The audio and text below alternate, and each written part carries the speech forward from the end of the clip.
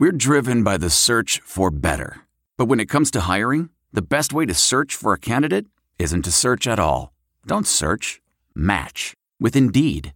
Leveraging over 140 million qualifications and preferences every day, Indeed's matching engine is constantly learning from your preferences. So the more you use Indeed, the better it gets. And listeners of this show will get a $75 sponsored job credit to get your jobs more visibility at Indeed.com/match. Just go to Indeed.com/match right now and support our show by saying you heard about Indeed on this podcast. Indeed.com/match. Terms and conditions apply. Need to hire? You need Indeed. Good afternoon and welcome to the Hoosier Huddle podcast. I'm Sammy Jacobs. Along with me is TJ Inman, and we have our guest Andy Graham, formerly of the Bloomington Herald Times, IUHoosiers.com, and everything else. There is no bigger football expert than Andy Graham on all things IU football, and we're bringing him in to talk about Von Dunbar and Antwaan Randle El being on the College Football Hall of Fame ballot for 2023. We'll touch about his memories of those two great players, maybe why Antwaan Randle El isn't in the College Football Hall of Fame yet, what they meant to the program, and things like that. But first, TJ, how are you doing? Doing very well. Yeah, excited to have Andy on, and definitely looking forward to a chat about a couple of all-time greats before we transition to talking about this current crop of Hoosiers, which we don't think contains any College Football Hall of Famers, but hopefully a more successful season than what we witnessed last year.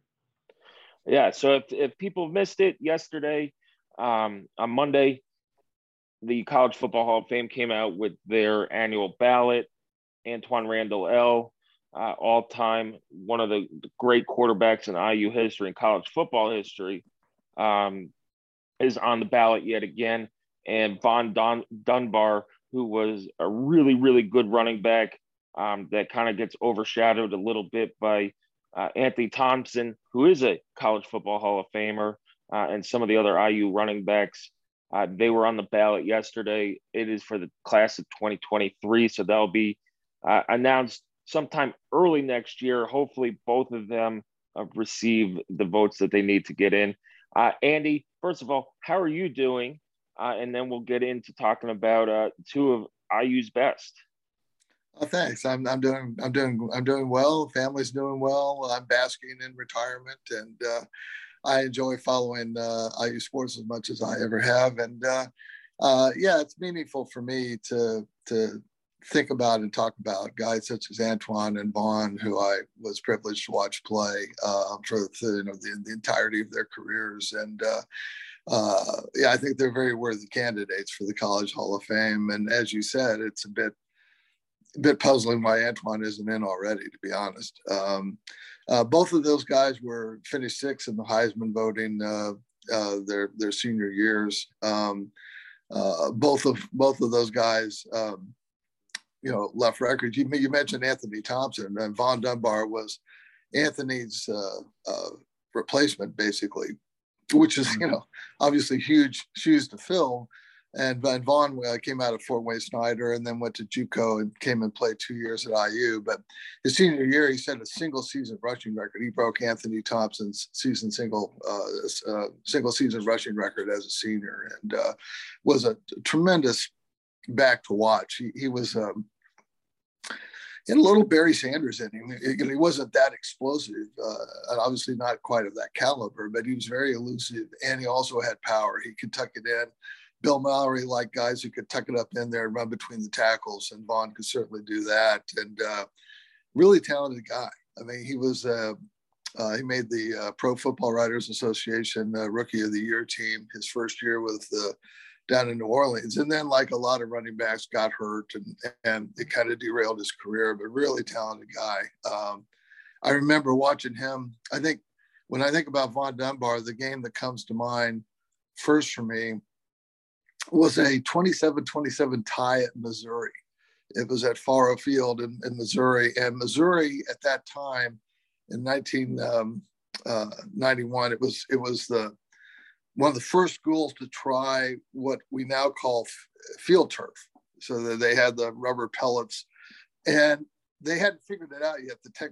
The technology wasn't mastered yet, and the pellets and the dirt and everything were coming up, to the top of the turf so much that everybody was falling on their posterior the entire game. I mean, really, guys couldn't stand up. It was just a travesty. The one guy who could stand up was Vaughn Dunbar, who had such great balance and the way he ran on the balls of his feet. He could run. He had 265 yards or something like that day. And Indiana should have won the game, but ended up being a tie. But I'll always remember that. Everybody else fell down except Vaughn. And Vaughn could keep motoring. And just a tremendous player. And then if I want to talk, I could use a whole half hour talking about Antoine, who I'm really old. And I've followed IU football for a long time, and I go back to the Rose Bowl team and whatnot. And Antoine is without doubt the most exciting player that I ever saw in an Indiana uniform, Indiana football uniform. He was worth the price of admission. I was always chagrined during that time when Antoine played that we didn't have bigger crowds, which I really couldn't understand. I mean, he was worth the price of admission by himself. He was unbelievably good. TJ, you watched. I did not become an IU football fan until 2002, so I missed the Randall L era. What about Randall L stood out to everybody, in your opinion? Oh, well, I mean, a couple of things. Antoine Randall L is the reason that I'm a passionate IU football fan. I mean, I think Andy, while certainly much longer experience than what I have as an IU fan, I mean, there's nobody that I've seen that could elevate the level of a unit just by himself, because there was very little else around Antoine Randall L. There were some good players, but as a whole team, just not a lot there that was going to be able to help Antoine elevate the Indiana Hoosiers to a winning team. And we saw that. I mean, despite his greatness, they were still, I think the best year that they had was his last one. I think they went 5-6. I think that his ability to make defenders miss, stay alive in the pocket, either make the throw or escape, and in the open field, he was electric. He had the ability to make multiple defenders miss, turn what looked like a 2 or 3 yard gain into a 60-yard touchdown run.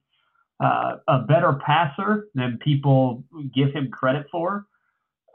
He was not an NFL level passer for sure, but a good enough passer to be a real threat with his arm as well. But what most stands out was whenever he had the ball, you felt and you knew, I have to watch. I have to watch because I do not know what he's going to do next. And it is still one of my major sports regrets is that he did not have at least one postseason run as an IU football player, because I continue to believe if he could have had a slightly better supporting cast, I think he could have made a real run at the Heisman Trophy. Unfortunately, that's just, it wasn't to be. But I think that Andy would probably agree with this. There were a few players throughout, and I'll go back 30 years. That's how long I can kind of remember watching college football. I put two guys, Antoine Randall L. and Vince Young, as players that I felt like I absolutely have to watch every time they've got the ball. Andy probably has a few others as well, but that's what stands out most to me. You did not know what he was going to do because every time he played, he did something that you just couldn't believe you saw. Yeah, that's absolutely right. I do agree with that. The numbers back it up. I mean, he was the first player in NCAA history to pass for 6,000 yards and rush for 3,000. He was the first 40-40 guy with 45, and I think it was 42 career touchdown passes and like 45 touchdowns scored, either running or receiving. He actually caught a couple of touchdown passes. So the numbers were just off the charts, but it was watching him play that was the real attraction, because unique is an overused word, but I think it applies to Antoine. I've never seen anybody like him. Just dazzling player, just inventive, mercurial, unpredictable, but made good decisions. And as DJ said, he was a better passer than people gave him credit for. He was a good passer. Hell, he threw a touchdown pass in the Super Bowl. But he was somebody who was like the most dynamic player I've ever seen in an Indiana uniform. And I've seen a lot of really good ones. There were some good players on his team. His senior year, that was a good football team. It was unfortunate that they went 5-6. They had some dudes though. They had a lot of pros on that team. They had Jeremy Johnson, Craig Osika, Courtney Roby, Kent Rasmussen, Enoch DeMar, Chris Dealman. I mean, a lot. They had a lot of guys that played in the NFL on that team. I'm probably missing some guys. Hernandez Jones, I think. Pardon me? I'm still kind of mad at the non-conference schedule that they played that year. I remember. Remember they opened. Man. Yeah, no. Remember they opened up at North Carolina State with Phillip Rivers, and they were trying to help Antoine. They had discussed it with Antoine. They all kind of knew his future was as a wide receiver at the next level in the NFL. So they had Tommy Jones start at quarterback and put Antoine out at wideout, and it did not work well. Tommy Jones was a serviceable quarterback for sure, but it didn't work well, and North Carolina State ripped him, and they put Antoine back at quarterback for the second game against Utah, a really good Utah team that came in, and IU lost that game by 2 points. And they would have played Kentucky early that year, but it was 2001. It was after the 9/11 attack and tragedy. And so the Kentucky game ended up being the final game of the year. They did, in fact, beat Kentucky, but I've always thought that if they'd had a chance to play Kentucky and beat them early in the year and gain some momentum, a little bit of confidence and belief, then they might have gone on and had a winning record. Toward the end of the year, they won 4 out of the last 5. They beat a good Michigan State team, number 22 ranked Michigan State team on the road pretty handily. So it was just a shame, as you say, that Antoine never really got the national exposure that would have come with a bowl game and more success, because, I think he absolutely could have challenged for the Heisman Trophy. Now, the elephant in the room is why is he not in the College Football Hall of Fame? Is it just because he didn't have the team success at Indiana that some other people had, or is it? I don't know, man. I mean, his numbers are just undeniable. I mean, I'm not sure, to be honest with you. He's I mean, Indiana. I mean, if I were going to list greatest players of all time for IU football, I mean, he's right up there. I mean, you got Pete Pihos and George Taliaferro and guys like that from the 1945 unbeaten Big Ten championship team, and you've got, you had, I always have a soft spot for Harry Gonzo and John Eisenbarger and Jade Butcher and all those guys from the Rose Bowl team and whatnot. And the Mallory years produced some really good players. I mean, Von Dunbar played with Trent Green, who was an outstanding quarterback in the NFL for quite a number of years. But Antoine, I mean, I don't know. I didn't get to see guys like Pihos and Taliaferro. So Antoine is the best player I've ever seen at Indiana, and so I'm not sure.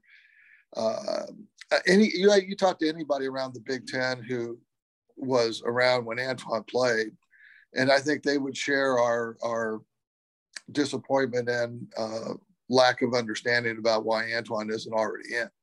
He should be. All right, switching gears to 2022, Andy and TJ. Andy, we'll start with you. Coming off a 2-10 season, how important is it to have a bounce back, especially with Illinois being the opener? Going 0-9 in the Big Ten last year. It's a game that the early Vegas lines have IU favored by a couple points. How big is this game to start the season, and how important is this season to Tom Allen and his tenure and legacy at IU? Well, really important. It's hard to say that about an opener. Openers tend to be a bit squirrely, and they don't always augur. They don't always represent what's going to happen for the balance of the season. But I think it's a really important opener in terms of setting the tone, in terms of righting the ship, and all of that. And I think that this upcoming season could well determine the trajectory of Tom's coaching career. And I think he understands that probably. And I think that a lot of people around the program understand it.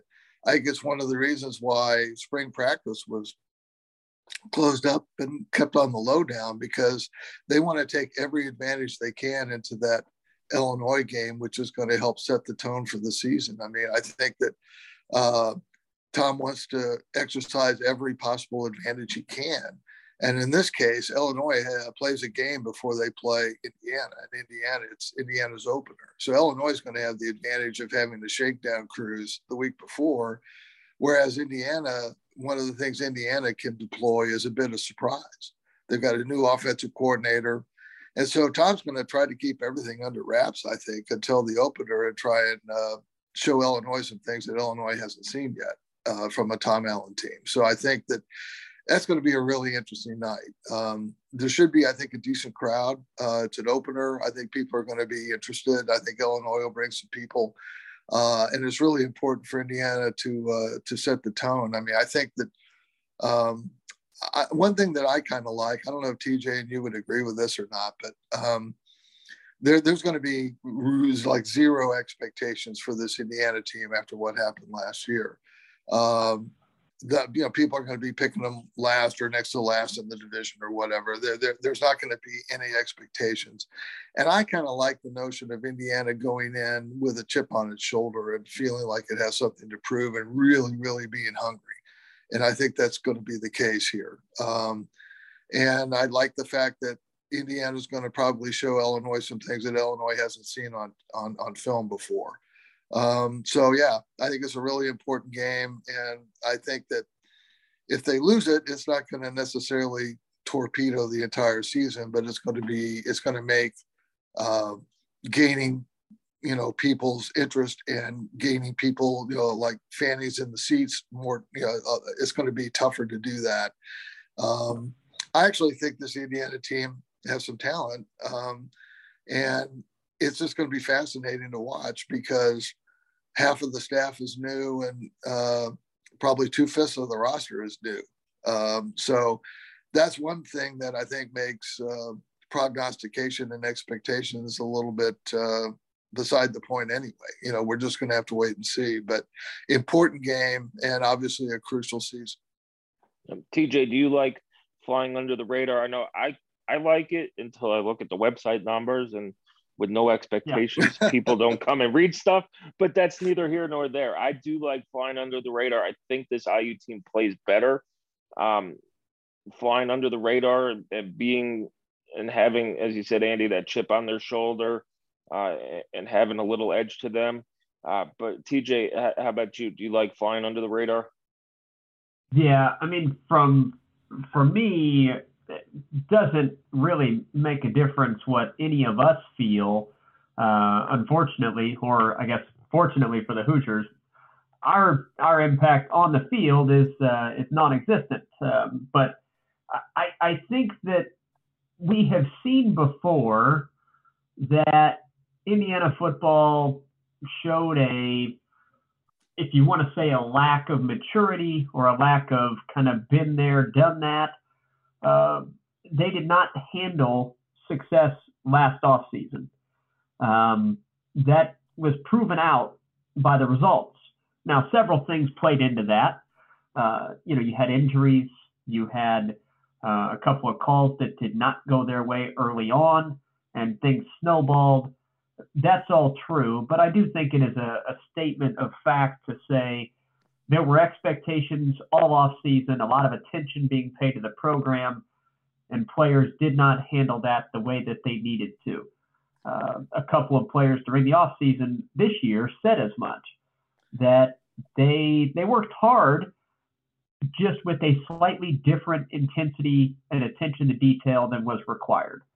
Michael McFadden said that even during the season last year, toward the end of the season. I believe it was either after Rutgers or Minnesota that he said that. And so and I think that's absolutely part of what happened last year. There were a lot of, as CJ said, there were a lot of factors. If you're doing a postmortem about it, one of the things that happened, I think without doubt, though, was that Michael Penix wasn't really ready, and Indiana put all of its chips into that quarterback basket, and it just, just 2 or 3 minutes into the Iowa game, everybody could tell that was going to be an issue, at least at least to start the season. And quarterback play is so crucial to any football team. And it obviously wasn't going to be good enough. Michael wasn't really ready. He wasn't really back the way he needed to be. He wasn't, he was just sort of it was just a pale comparison to what he had been before. And the offensive line play wasn't good enough. Let's just say it just wasn't. And I think the defense played actually reasonably to expectations for the first 5 or 6 games, maybe. And then it gave up the ghost because the offense was in such disarray and was so ineffectual that I think the team just kind of understood that they weren't going to win many football games. And so it was really difficult, but I agree. I think, and once again, we're not behind the scenes to the point where we can gauge how hard or what kind of effort people have put into the offseason. But when the players themselves come out and say, yeah, it really wasn't what it needed to be, at least with some of the guys, then obviously that's an issue. And I think that, once again, I think it's going to feed some hunger within the team to really attack the offseason this year, I think. I'll say something else about culture, if that's okay. People have questioned, like, gosh, did the team's culture just sort of unravel last year and whatnot? And I don't really think that's true. And the reason I think that's true is because I look at all of the guys who could have, concluded their careers and moved on with their lives or moved on to the next level. Look how many guys chose to come back at virtually every unit on the team. Luke Haggard coming back on the offensive line, Cam Jones coming back at linebacker.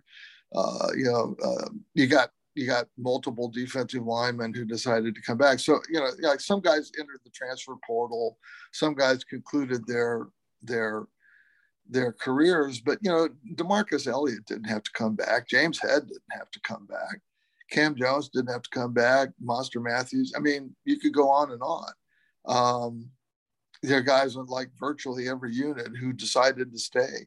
I mean, Matthews, the wide receiver, had the injury last year, which is another factor early that really hurt the team because he was going to be a weapon. He chose to come back and play another year. So when I see really key veterans like that opting to come back and play again, that tells me that the culture is actually pretty healthy. And now we need the performance on the field to get better. Yeah, Andy, we had our one-on-one in Tom Allen's office. I asked him that question. I said, did at any point, and TJ, this is your question you had for him, at any point did you feel like the LEO culture was lost or broken or something like that? He said, no. He said that the culture is the reason why we kind of stuck together a little bit at the end. So I think the culture there, I wouldn't call it super healthy, but I think it's well ingrained, and we'll see if we'll see if it could stand the test. That's why this Illinois game, in my opinion, is so important. You need something to show for it. All the good things about the LEO culture, and another loss is just bad vibes. And you could see, I don't even want to think about what would happen, but it'd be nice to end that. To wrap up the podcast, I want to ask each of you, what is one thing you're optimistic about for the 2022 season, and what's one reason to kind of be cautious about the 2022 season? Andy, we'll start with you. Oh boy, I mean, I think as I said, there's some talent on this team, including some guys that the fans haven't seen yet. They really haven't seen Shaun Shivers run. They really, haven't seen wide receivers. We got transfer from North Carolina coming in. We got Cam Camper coming in. We got some guys who are going to see the ball that the fans haven't seen yet, who I think the fans are going to like. I'll tell you, Jalen Lucas, that kid from New Orleans, he's got a little Rondale Moore in him. He's really, really elusive. And, they have people coming in that I think fans are going to like, that are going to augment Indiana's chance to win football games. We haven't even talked, quarterbacks yet, but obviously we have a transfer quarterback coming in. And I've always been a Jack Tuttle fan, as you know. So I think we need the quarterback play to be better, but maybe it will be better. We'll just have to see. I'd also think that if you're asking me, for a note of caution, then, it always goes back to the offensive line. I mean, to me, the offensive line at any level of football on any football team is a real key to success, and maybe the key to success. It means you can run the ball. It means you can protect the quarterback and throw the ball. It means your offense can control the ball, which means your defense can get some rest. And it all comes back to the offensive line. And maybe, I don't know. I think we got 4 or 5 solid guys. Maybe we need an extra player or two to emerge, and I think that we do. I think there's some young guys there that could do that. Coming in, I watched DJ Moore's tape. I was really impressed. And then there's guys like that we haven't seen, like Josh Sales and others, Fia Cable and others who I think could play, could start. Khalil Bryant's another guy who got hurt, but he's got some ability. So it's going to be interesting to see the mix there. But the offensive line is, I think, my caveat going into the year. And if they get at least adequate play from their offensive line, I think this could be a good football team. Yeah. TJ, on to you. Yeah, speaking quickly in the offensive line, and you mentioned Fia Cable and DJ Moore. Matt Weaver from Peaks does excellent work, and he put out a recent kind of too deep projection, which he was very transparent, saying, look, this is a guess. This is not any inside information here, but it's a guess.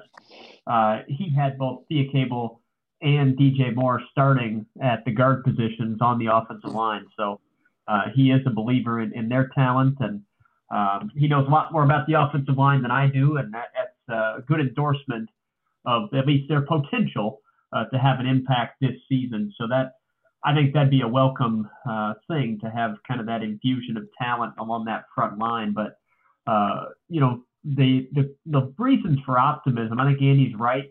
A lot of talent infusion across this team. I'm going to pick the system change on offense. Mm-hmm. There was absolutely change required. Is Walt Bell the answer? I don't know.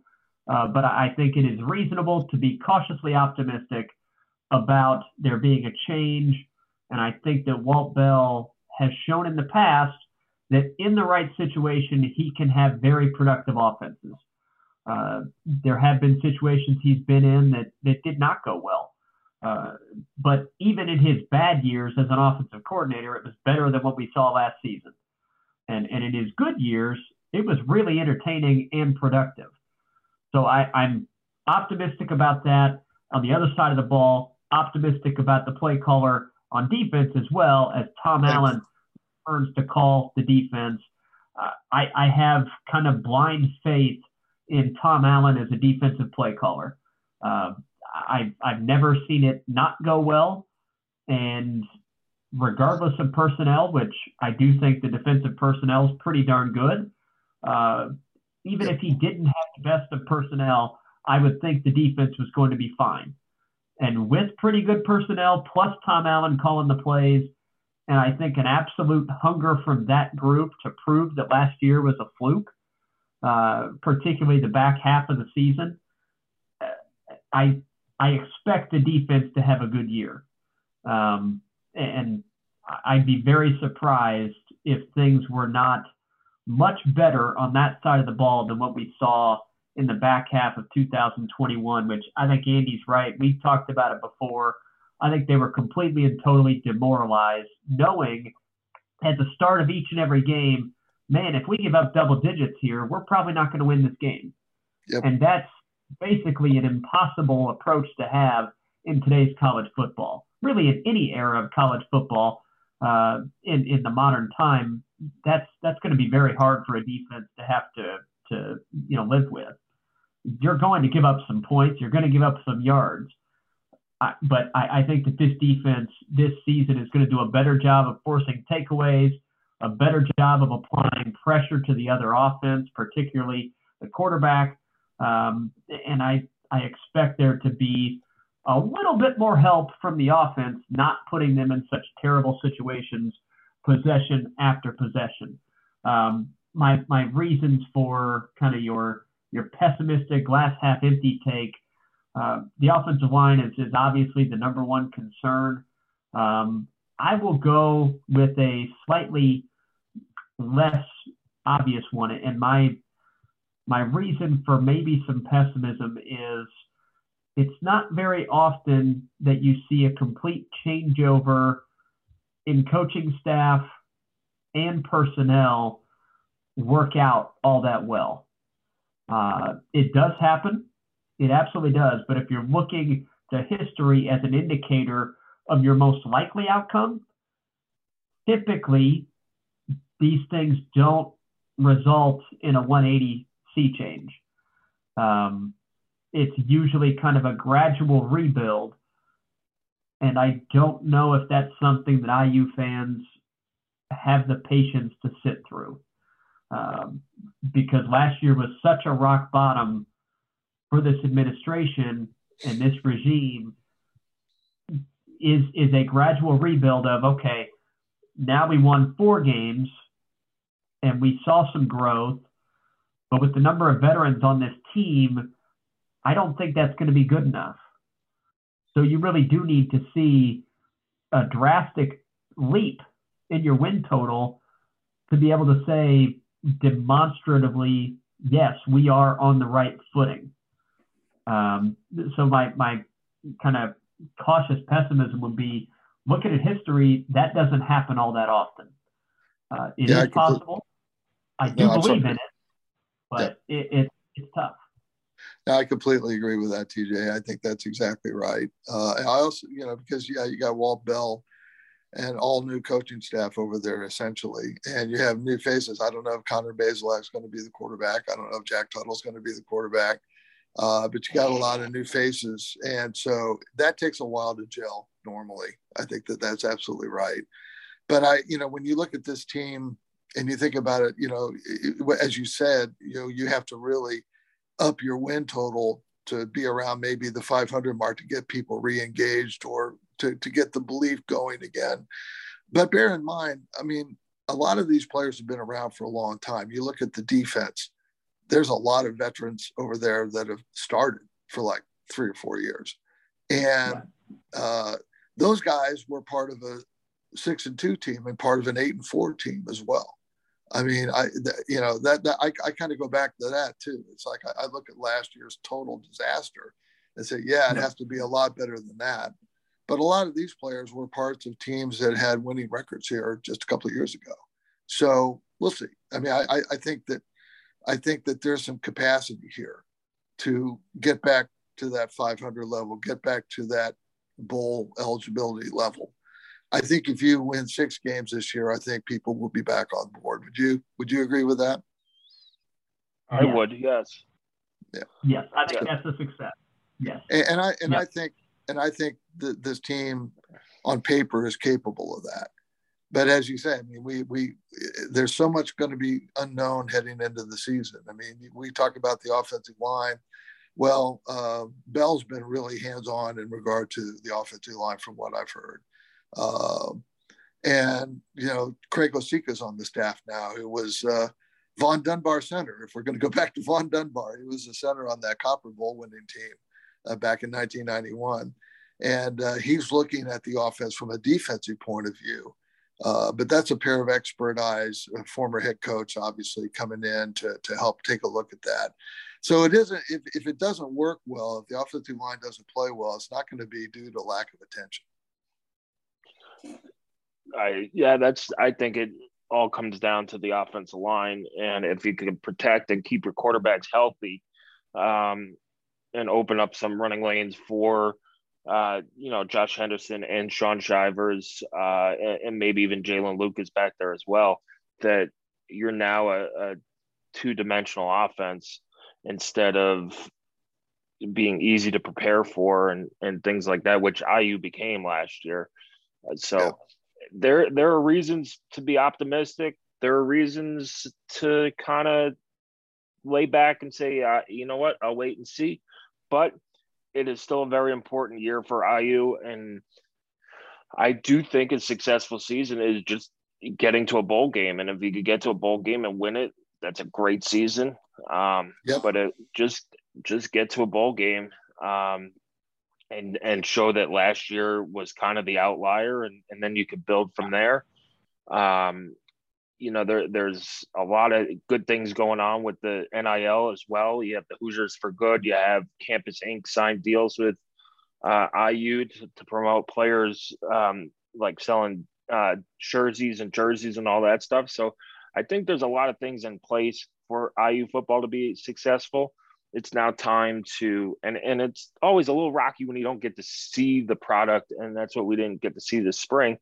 So, I believe the first time we're going to see this team as media members is probably in the opener, or at the very least when BTN comes to town and has their annual summer visits to these schools.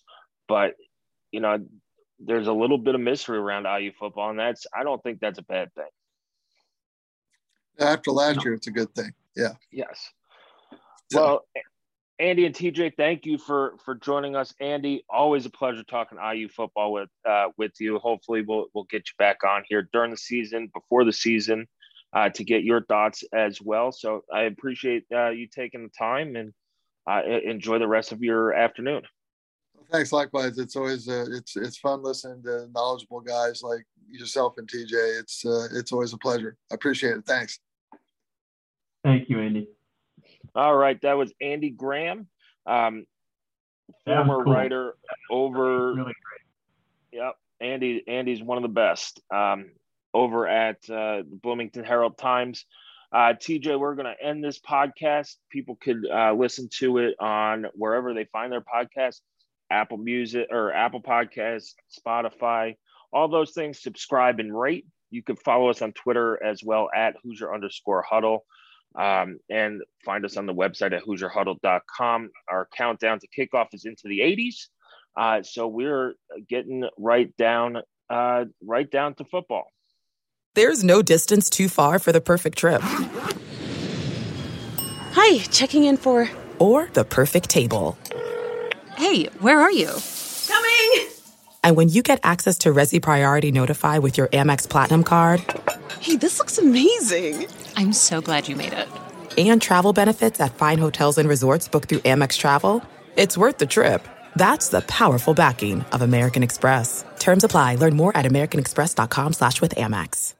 I want to tell you a story. It's a story about a scandal, broken relationships, gossip, rumors, money, corporate rivalry, and a broom. A performance-enhancing broom. My name is John Cullen. I'm a comedian, podcaster, and for 20 years, I was a semi-professional curler. And I want to tell you the story about how a single broom almost imploded the 500-year-old sport of curling. We felt like we were bringing a knife to a gunfight. It's the story of a superstar and his fall from grace. Well, I was being dragged through the mud. It's the story of two brother entrepreneurs with a dream. I said, that's great news. It's a story of intrigue. I still don't understand why we want to keep his name secret. The full story has never been told, so I'm going to tell it. Broomgate, how a broom almost killed curling. It was a year I'd like to forget. To listen to Broomgate, search for Broomgate in your favorite podcast app. That's all one word, Broomgate. The NBA Finals are heating up. Looking for hot takes on all the postseason action? The Old Man and the Three, presented by BMW, is the podcast to listen to for the ultimate finals coverage. Host and former NBA sharpshooter JJ Redick not only has a plugged-in perspective on the action from his time in the league, but he's also announcing the games in real time for ESPN. JJ has the ultimate insider point of view, and he's taking you along for the ride as he breaks down the best defensive schemes, dunks, and drives from each game. And speaking of incredible drives, there's no better place to tune into your new favorite podcast, The Old Man and the Three, than in a standard-setting BMW. Luxury meets power to create a wholly new driving experience. Push the limits this NBA season with the brand that set the ultimate standard. BMW, the ultimate driving machine. That's not just the sound of that first sip of Morning Joe. It's the sound of someone shopping for a car on Carvana from the comfort of home. That's a good blend. It's time to take it easy, like answering some easy questions to get pre-qualified for a car in minutes. Talk about starting the morning right. Just like customizing your terms so your car fits your budget. Visit Carvana.com or download the app to experience car shopping the way it should be. Convenient, comfortable.